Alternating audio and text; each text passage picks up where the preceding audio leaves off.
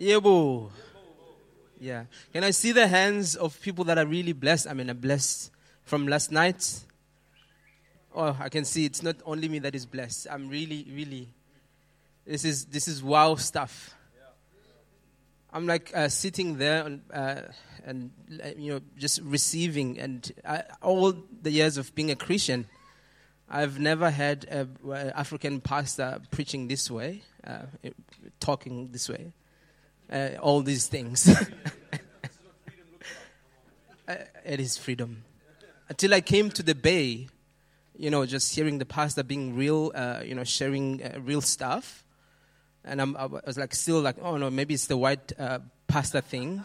Never know a closer pastor would, say, oh no, I struggle with anger or all these things, like being real and all that. Because, growing up in a township, in a church, you always look at the pastor as the man of God up there. He's the steering of the he's the steering of the movie. He knows everything, about everything. As a young Christian man, you want to be like pastor, you want to reach that level. And you always make all these mistakes. And the pastor is like, no. You need to be on fire. You need to fast. You need to pray and all that. Pastor, I'm struggling. To hear, Brother Africa sharing, it is really blessing me. I'm really, really, really blessed. So thank you so much again, sir, for your time and just coming to bless us. And you're making it look so good. Easy to become a Christian and follow Jesus, because I've been in places where people, they make it so hard. Like, you need to reach that level. Like, you make mistake and you want to reach that level, but you make it so hard because the man of God has got these pointy shoes. Everything is perfect. Everything. A white suit, and you want to reach that level, but you will never reach that level. But this is good. I'm not here to preach or say anything. But so what I'm here to do is to introduce our comedian. Yeah, Baba Kuda. I don't know if I'm pronouncing the name. Or you are the Baba Kuda. Okay. Yes, that was a surprise thing. So, that's good. So this is our first Basic Men's Conference. And first time I was dancing on the stage here. I did dance before, but this is the first time I was like there. And apparently it's just going to be the first time that I'll try to do stand-up comedy. So, it's a first of a lot of things. And I discovered that if you want to do something for the first time, it's good to start, in church, especially something like stand-up comedy. Because if I start in the bar, people, they would just, throw their canes on me and all that. But then I was clever. It's like, okay, cool. In the church, they have Bibles. So you guys, when you're angry, just, throw your Bibles at me. It's okay. But the good thing is now you don't have, most people, they don't have, physical Bibles. Yeah, yours, Steve, who had. So you guys, you can throw your phones at me. I'm cool with that. But only Android, eh? I only take... I only take Android. And also, in church is good because... you have to use the word of God and all that. And I was just reading and thinking about it, that God, do I have to do this? And then I was reminded, about that first, that if you do anything, do it as if you are doing it for the Lord. You're not doing it to please men, but you're doing it to please the Lord. So if you guys don't laugh, it's fine, because I know heaven is laughing. I'm doing this for I'm doing this for God. So we run a home group here every Wednesday, and we have people from different places. There was a guy from France, and he was leaving, going to France.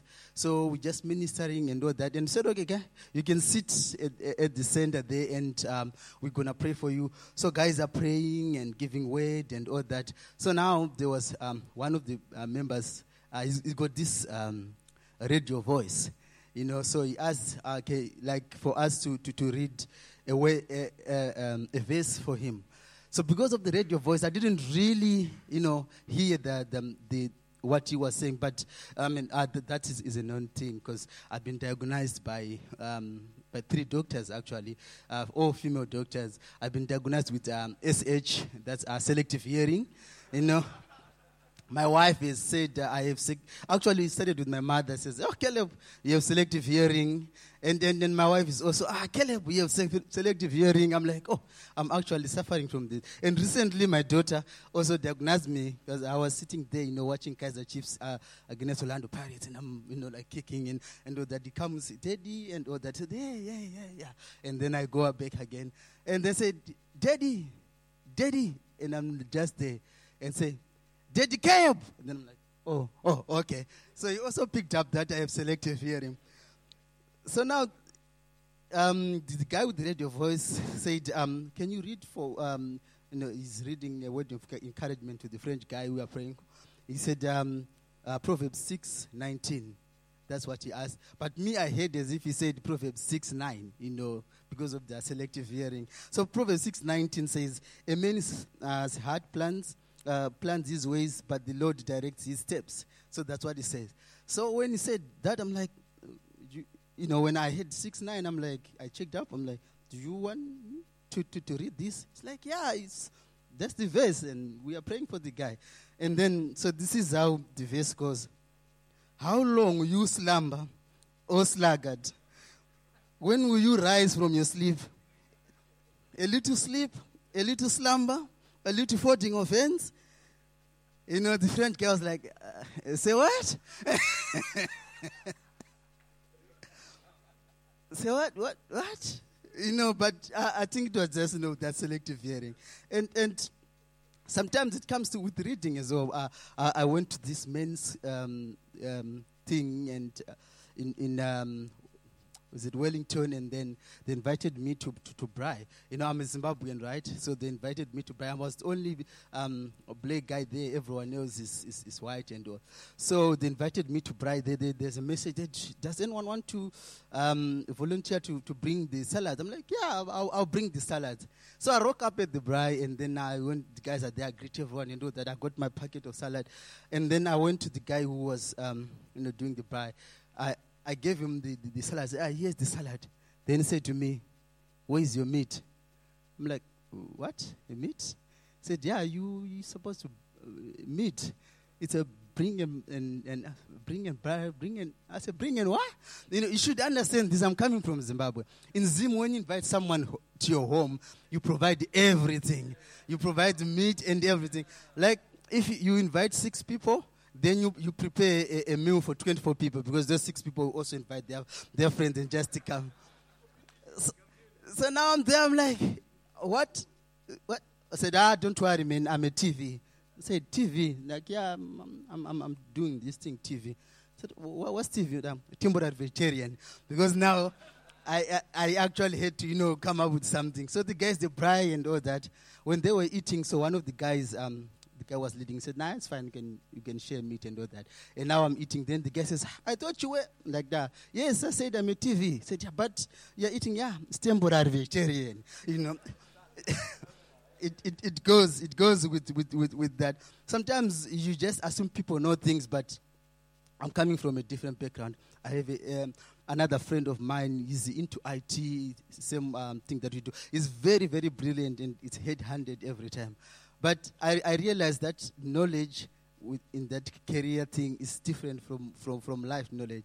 He's having his first baby now, and he was told by the other sisters that they are going to have a baby shower.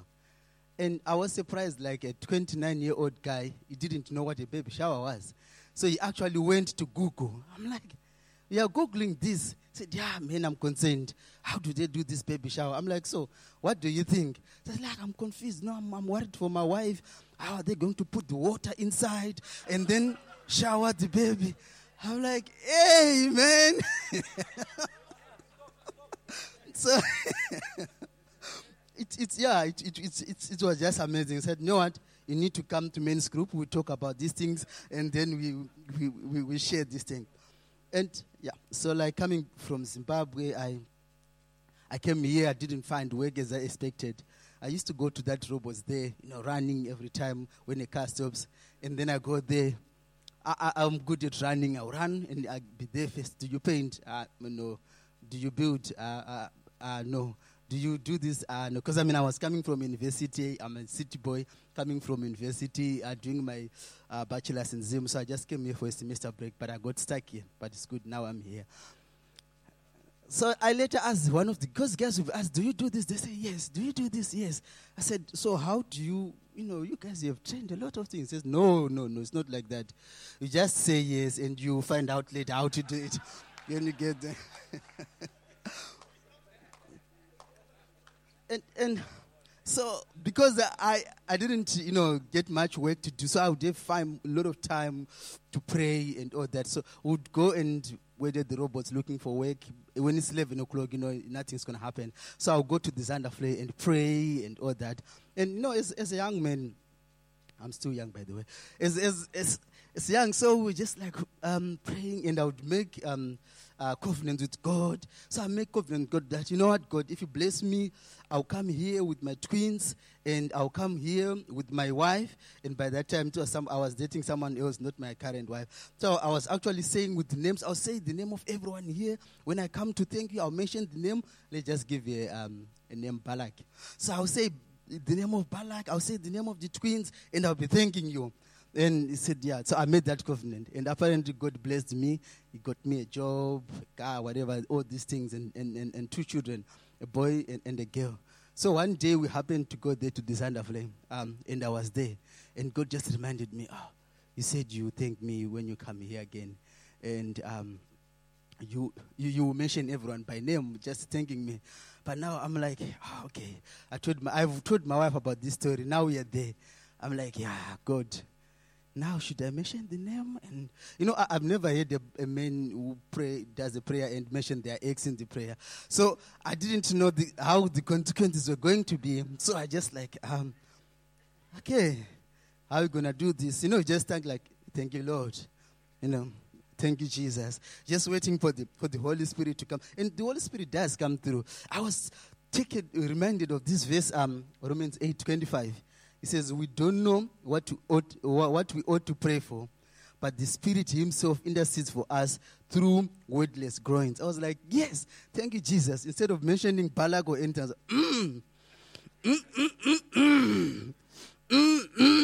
Shikoraba, That was it. Thank you, guys. You've been awesome.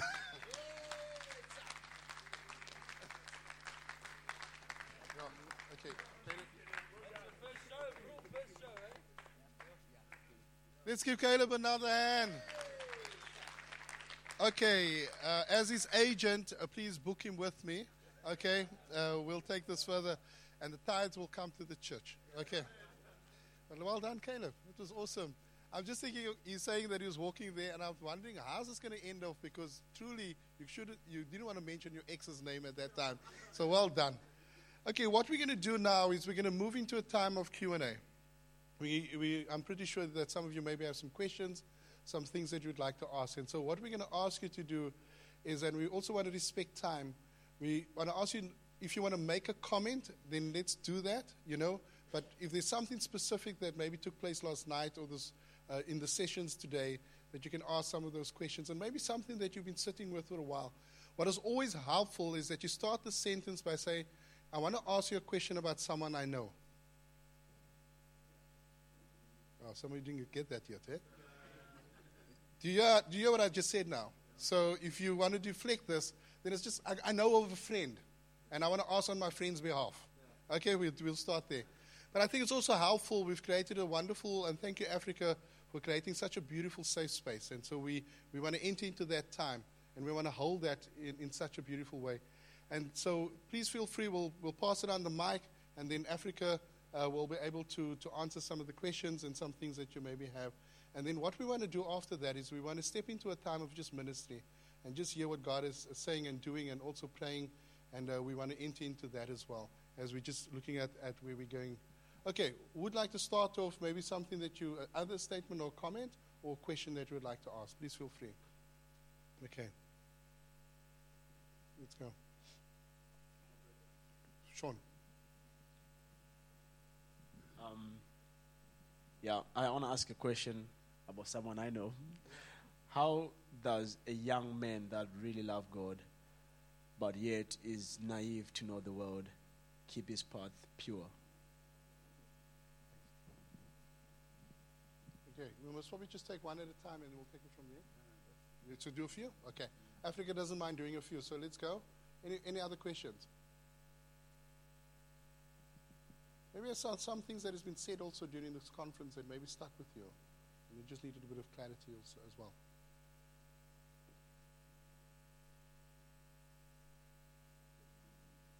Yeah, sure. Okay, Caleb. Yeah, so just sitting here and listening all to what Africa was saying, just downloading, I was just thinking, man, this is amazing. And yes, I like we are quite a number here, but I feel this needs to spread. And how do we take this out there? You know, more men needs to hear this kind of thing. Okay, sure. Yeah. Come forward, please, Yasha.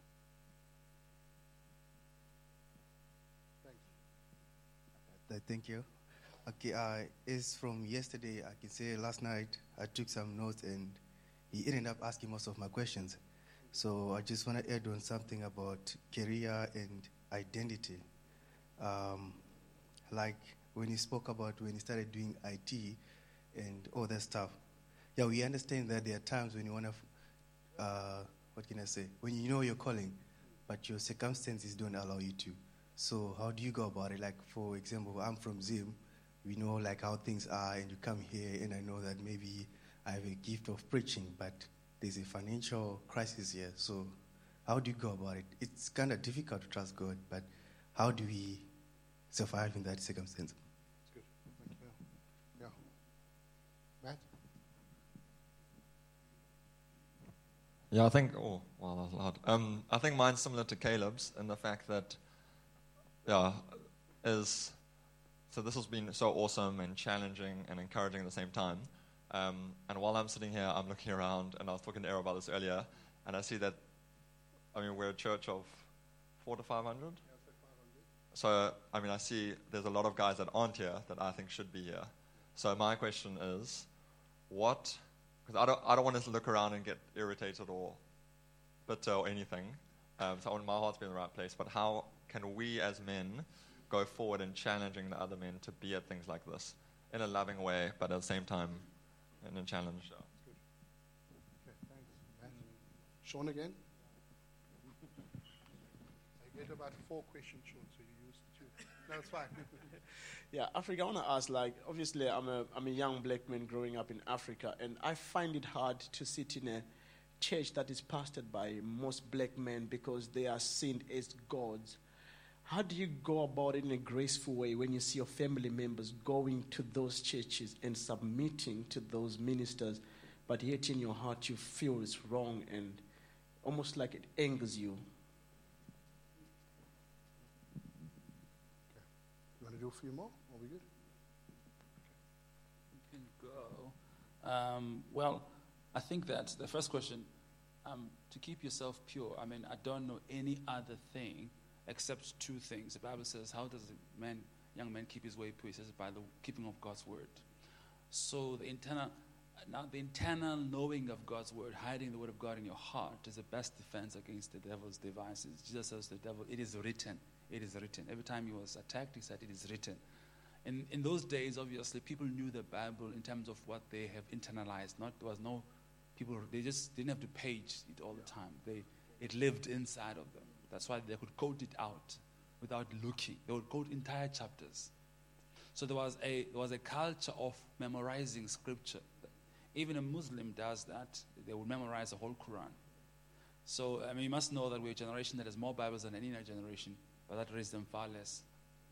We have more Bibles than any generation, yet we're most likely the most biblically illiterate generation, because we don't read them as much as we should. So we should read the Bible. So I have I've got a Bible year plan, where I read the Bible beginning of the year, end of the year, and then I start again every year. So you read that. And secondly, of course, I don't know anything else that I want to do besides being in the Holy Spirit. That is now spending time in prayer. And when I got born again 23 years ago, we were introduced to prayer, just fellowship, Holy Spirit, baptism in the Holy Spirit. Now, some things that are not fashionable right now. The church is like we have moved on. We have now become. I think to myself, that's crazy. I would not be where I am if I was not always on fire for God. Some of things don't go out of fashion. They remain in fashion all the time. So we need to always be people of prayer, pray in tongues. It needs to be fashionable again to pray in tongues. It needs to be normal. We do pray in tongues for extended time because that's where we pray for the unknown. We'll pull out mysteries. And the things that about us we don't know, which God knows, are dealt with. We sob, we travail in the Spirit, we birth things. We move in the Spirit. So we learn we practice the presence of God, as Brother Lawrence wrote in the book. So we learn that. And so the two things, the Holy Spirit and His Word, which, of course, is His Word. He wrote the Word. So I think those two things are important. Of course, the third one is also important, the issue of company you keep. The Bible says, the companion of fools suffers harm, but he that walks with the wise grows wise himself. So the company you keep, if you walk around some dodgy people who compromise and to talk about gray areas or white lies or certain things, you are likely to fall into that. You can't grow more than the company you keep. So it's best to always be around people who are more mature than you do. So they challenge. I'll give you an example. My pastor would have prayer every morning at 9 o'clock. We met. That's when I began ministry. So I joined this guy to support him and to serve under him in ministry as an evangelist. So he'll pray 3 hours. I couldn't pray 20 minutes. So what would happen is that I would fall asleep, wake up, he'll be praying, fall asleep, wake up, he'll be praying. So he pray, he walks around, he would pray, he would pray. But what happens is praying with him stretched my prayer muscle. It began to stretch my prayer muscle. So I tried, let me just try. So I was trying to hang around him as long as I can, and by doing so, you end up stretching my prayer muscle. So you are as good as the company you keep. Okay, so it's very important. It's a biblical principle, right? And then there was a question on how to reach more men. We are men, so we know what appeals to men, and we need to be very clear on this. And maybe different experience for you here. Most of Christian church is over-feminized. So it doesn't appeal to men. Most of our churches are over-feminized. Church ministry is women. Worship, women, and it might be different here. So that sometimes makes church very unappealing to men. Besides the fact that we fall in love with Jesus, this is the only language we use. So men struggle with that. So we need to know how to make it acceptable to men and make Christians. So now if you have men serving in the church, I'm not talking about a patriarchal church where only men are serving, but I'm saying if there's a church where it's normal for men to be in the Spirit and to serve God and to be in the worship team and to do children's ministry and to do things that are seen as women roles, we can therefore win men and retain and keep men in the church. But it takes something else to bring men into something like this. It's a struggle everywhere. So even the guys who went to Mighty Men, some of them had gone to Mighty Men under false pretext, and they would go there because they thought it's just an outing. And I've got guys who had got born again in my preaching. A guy who says when he got born again, he never thought. He was 100% racist. And when he got born again, his confession and his testimony, he never thought his deliverance would come through a black person. Because number one, in the program, he had already told himself he's not going to come to my session. He'd already marked my session, he would skip it. But then he went to my session because he was having drank his whiskey. He got whiskey in his tent. But he got saved in my session. So therefore, even at the Mighty Men conference, it's not easy. We have guys at every Mighty Men conference we go to, we have guys who are still smoking, who are still drinking, but we want them to come. And some of the overly Christianized men and religious men think, but where do you want sinners to be? In the church, with the alcohol. Be okay with it. So, remember there's cultural clashes now. And African people, alcohol, and this is like, no, relax. Let the guy come. Because we just there people are smoking, even after a session. But we have learned now. So we need to be very careful with how men are in the beginning. Now, if you are discipling a person, and You have to understand, when you're a fisher of man, when you fish, those of you who fish, you know this, that you don't eat fish right as you catch it from the water. You must clean it. It's not ready to be eaten. So that's what it means to disciple a person. It means that you catch them in their raw state, but you must work with them to process them, for them to be edible. And whilst they're in their raw state, they're challenging you, stinking and all the kinds of things with scales and wiggling. And they're not, you're not sure if I want to go through this process. But then you won't eat as well, the benefit. You won't get the benefit of it until you go through the process. So that's what we are. We are fishermen. We're fishers of men. But men are in that kind of a state. Therefore, they will challenge our patience. You win a guy to the Lord, and next thing, the guy is still having girlfriends, is still sleeping around. And you think just after a year of salvation, you think everything should be fine by now. The guy is still doing his stuff. You're being challenged how patient you are with this person. So that's what discipleship means. So we work with guys and we create accountability. Now, you must also understand that guys generally don't want to be accountable. So it's also gender issues. We are challenging, we're going against a vein and a way of thinking. Remember, guys we're very secretive people. And we always like to put a facade. So Christianity is requiring the putting off of the mask. So a guy must feel safe to put off the mask, because the mask is what he's felt safe with the mask. You're telling him to put off the mask. She's like, is it safe to do so? Because I felt safe with this mask. You're telling me now I must put off the mask. Is it safe for me to put? Can I put off the mask? That means you must be the kind of person who makes other people feel safe and putting the mask around you.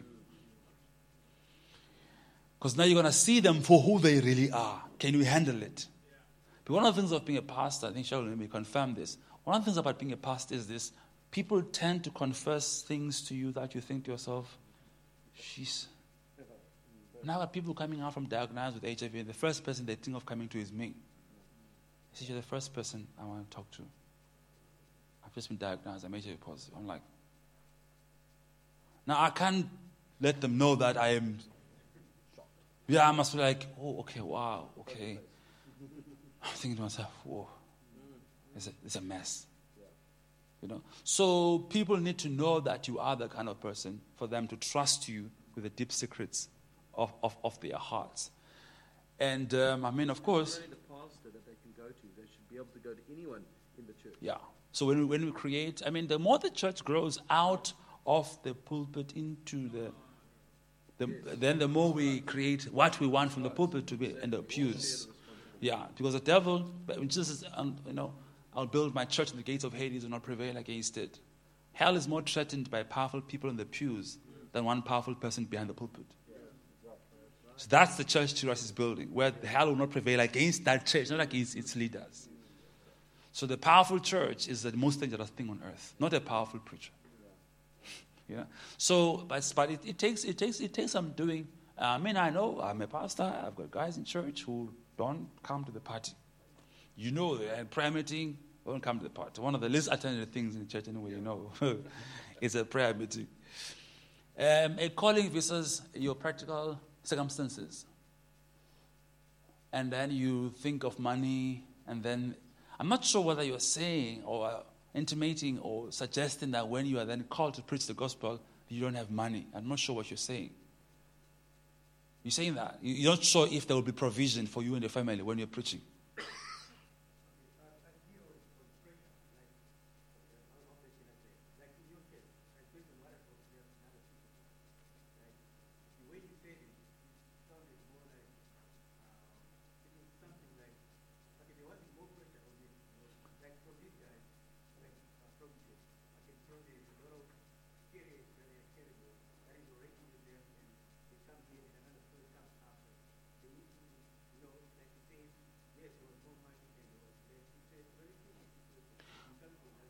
Well, let me tell you this. I've been in ministry for 20 years. I've never been hungry. If I were trying to provide for my children by doing my own thing, they would not be where they am right now, where they go to a private school. I have never seen God failing me. So when you're in ministry, there are two things that are important. Have you heard God? If it's God's will, it's God's bill.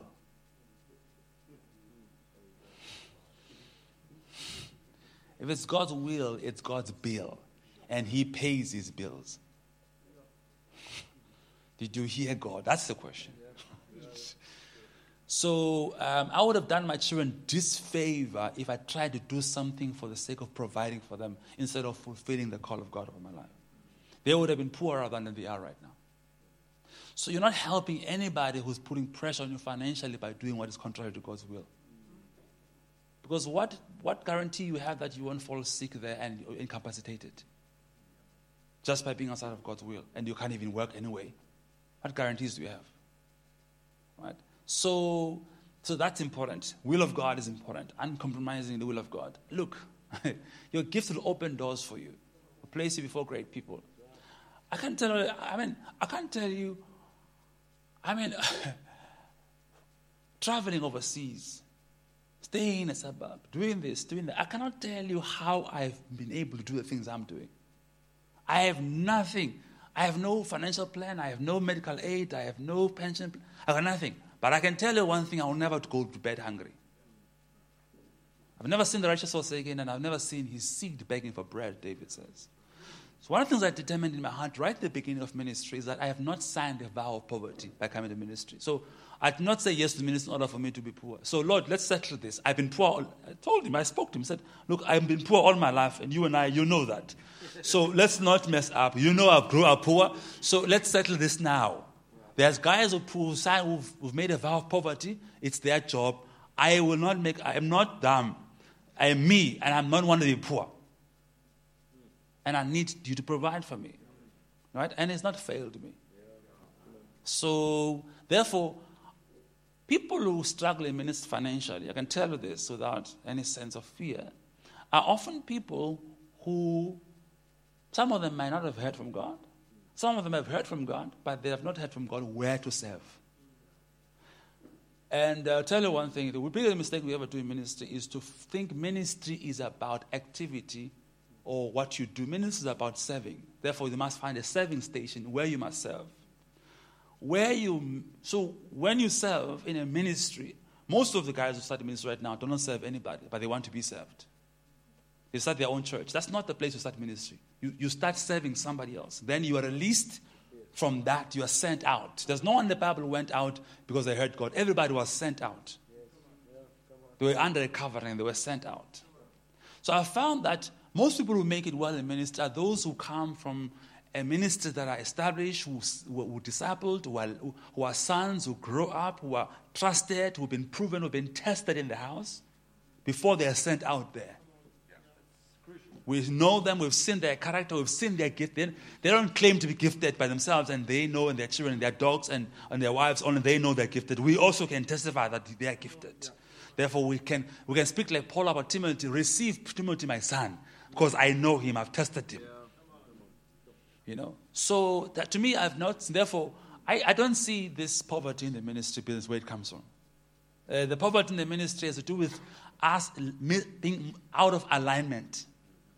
Right? So, because my pastor had a walk by faith himself, okay? People struggle in the beginning. You have started to they repossess their furniture, repossess his car. I was there, I saw things happen. But I also saw restoration. So I saw both sides. Like Paul, I know what it is to be rich and not to be poor, but in all things I've learned to be content. So I've seen my pastor, I've seen the sheriff coming into his house, taking the furniture. And we had to sit on, because his house was where we did our ministry office. We sat on the floor. But I saw him as well when he trusted God. So in other words, I've seen him down, I've seen him up, so I can trust him. So I've seen him on the mountain, I've seen him in the valley. So I didn't just see this powerful man. I know this man up and down. So I've seen his wife crying, I've seen things happening, I've seen issues happening. So when he runs the church now, close to 1,000 people, and he's got a Mercedes. And someone says, your pastor's got a Mercedes Benz. I said, but he didn't start a ministry with a Mercedes Benz. The ministry to 1,000 people, I saw him growing it to where it is by faith. And therefore, God is not a respecter of persons. If He can do it for him, He also can do it for me. Because why would He not? Why would He's still my Father? So I think now being under Him, I know what it is to walk by faith, but also what it is to manage and steward what the little God has given you. How to be, steward your finances. How to be, work well with what you have. Not desire things that are not, live other people. I would sit in meetings, Sheldon, where people put up and we sit in a meeting and we put our cell phones and everybody puts an iPhone and I'm like, this was standard. And I'll sit with people, I'm like, you feel pressure. You think as a minister you don't have pressure. Peer pressure goes with us until we are adults. We have peer pressure. When we're 40s, we still have peer pressure. But immediately I had to wake up and realize that I'm being immature about this. I don't know what this guy's financial status is. Therefore, I don't need to compete myself with him. Let me just be myself. I don't know what this guy is. I don't know where he gets his money. I don't know what's going on in his life. Let me not allow his life to pressurize my life. Right? So, therefore, for a while in ministry, I get a lift from somebody else. I don't have my own car. But that's fine. When did I first get my own car? Same thing. My gift will open doors for me. I don't qualify for a car installment. The bank won't give me finance. But God knows I need a car. So what does God expect me to do? On my knees, trusting God, be faithful. Then somebody decides, I was in prayer and I said, yeah. See my point? So I'm trying to say to you that you know PE. I've stayed in Bluter Bay. I've stayed in Linkside around Mill Park. I've stayed in Bridgemead. I've stayed in Summerstrand. You know PE. All the suburbs I've stayed in, I don't know how I managed to stay there. You know. These are exclusive suburbs in PE. I've stayed there. People say to me, one guy says, why do you stay in the township closer to your people? I'm saying, there's people there also in where I stay. What do you mean? There's also people there. My people are everywhere. Why must I stay? Because for them, it's like, you're a township pastor, you must stay in the township. I said, no. My geographical location is not, it's not where. Right? So my children have all the time, they've known one thing. They've known what it is to go from their house, into a car, into the school, and back. They don't know what poverty looks like. And they will never know it. Because part of the things I did before I came to ministry was to make a covenant with God. I told God that my children will never go to bed hungry. You and I must sort this one out.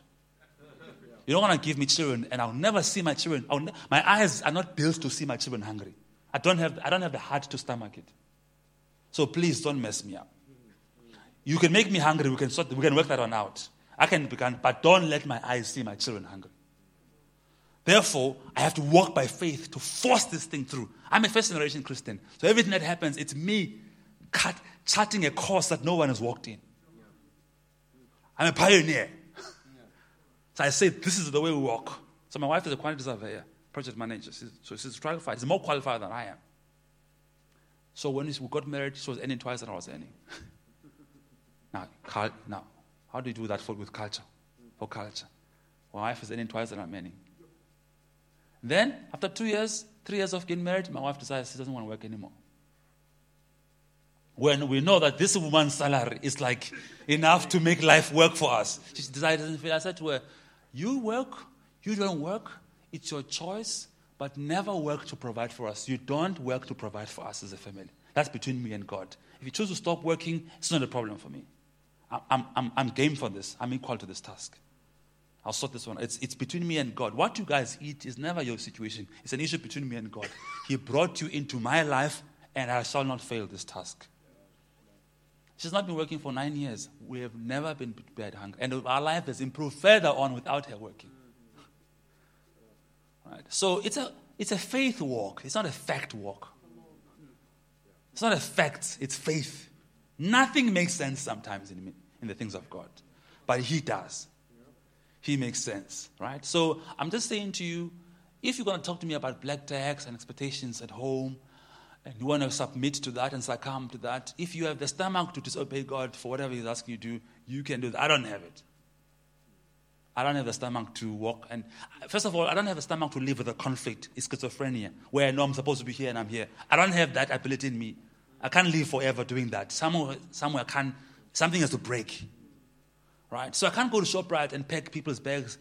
It just won't work.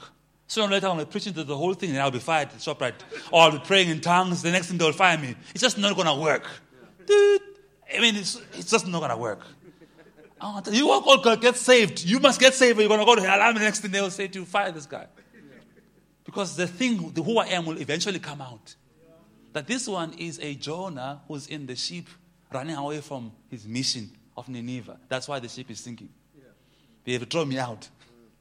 Okay. So I really believe that if you were like that, maybe you're asking generally, but if you were that kind of person, my advice would be immediately submit to a senior leader to guide you. If your person is being trained to be a doctor, I want to be a doctor, find a doctor. If you want to be an engineer, you don't know what it is, find a senior engineer and submit to him. Let's learn the principle of submitting and serving somebody else without looking for a reward. To gain experience and learn this thing of volunteering. Not working for money, just volunteer and learn. Ask questions, find a mentor. Let's stop this vagabond and individual and know-it-all attitude. Right? There's nothing that is new under the sun, Solomon says. So there's nothing you're going to do that nobody has done. So you're not the one starting this thing from scratch. Ask somebody who's done this thing and ask him, can I understudy you? Don't have to pay me. I just want to come into your practice and just serve and serve and serve and serve. If he thinks you're good enough, sooner or later you'll find him just keeping to say, okay, I'll give you bus fare at least. The next thing you're growing from one level to the next level, the next level, the next level. I'm sure there's going to be somebody who can take you in if you ask nicely enough. And you don't have an arrogance spirit. I'm sure there will be somebody. And that will save you a lot of trouble. Working under somebody will save you a lifetime of pain. Because you won't repeat the mistakes. The mistakes he has done will be for your lesson for free. All the steps he has done wrong are for you available for a free lesson. You don't even do them. So you already, okay, I don't have to go there because he's already told me, You know what I mean? So some of us make mistakes unnecessarily because we want to experience it ourselves. Experience is not always the best teacher. Like, you don't have to tell me that if the car will break my leg, I must go. No, I just know already. I don't have to experience it. If the car comes in here, my leg will break and fracture. I don't need to experience that. My theory is enough. I don't have to. You tell me from the roof down, it's force of gravity. I say, I know. I've not done it before, but I already know. Down from the roof, down here, breaking legs. That's what I know. I don't have to experience. Further questions?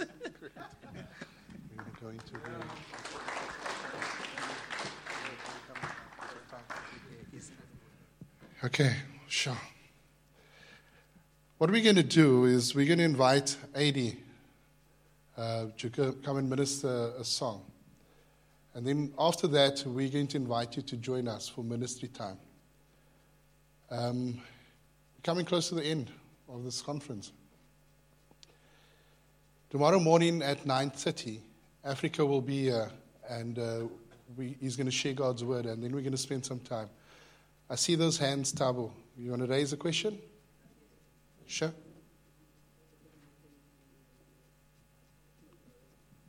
Do you want to just... So when you know that God has called you to full-time missions, you are a missionary, and you've seen God's faithfulness, God providing, and now you're have this desire of starting a business, wanting to go into business, because to generate funds for your family and also to help families, help people that are needing jobs. But you're not doubting God, but you have this desire of starting a business. What do you, what is your take on business and missions? Yeah.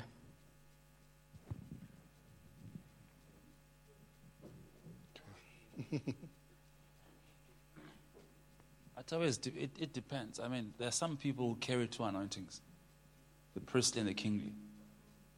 And if you carry that, you carry that. You don't have to submit to some doctrine that is not correct, that you can only do one. Those doctrines are man-made. If God says to you, you carry both anointings, you're a king and a priest. Be a king and a priest. David was. So you do that which God says you must do. But you don't do things because you feel like you must do them because you must support. You don't do things based on circumstance. You do because of calling. Because business will be challenged. When anything that is challenged, if you've heard God, you can endure the challenge. So now, but God spoke to me. Therefore, I'm not going to pull back because there's economic conditions are different. You will flourish even in famine when God spoke to you. Like Isaac dug wells and found water when there's famine. Because God's blessing was upon Isaac, regardless of the land. So when God spoke to you, He spoke to you. And in fact, it would be beautiful for me to be on missions and you're not one of those begging missionaries. You're on missions and you're so free and you are a blessing, in fact, to those who come to a set of come in there with a sack to collect an offering every time you preach. It'd be wonderful if God gave you the anointing for business, because then you can only... One guy in PE who was wealthy, he wants to say that the devil fears two things about me. He fears my prayer, also fears my checkbook. Because with my checkbook, I can do the things I pray about. I can make them happen. I can sign a check. So it's beautiful not to be a burden. Like Paul says, I've come to you, I've not been a burden to you. We work with our own hands. We build hands. So when you're bivocational, God allows you to be bivocational, then it's beautiful. Some people are like that. I've got ministers who are pastoring churches, but they're actually the one financing the churches because God gave them wisdom. And they still pastor very well, but they're also good in business. And their businesses supports the ministry instead of the other way around. In fact, I would love not to be paid by the church. Anything. Yeah. Ideally, I would love that. So that people don't think that you owe your good preaching to a salary. So when you rebuke them now, you're concerned about they may not... You get my point?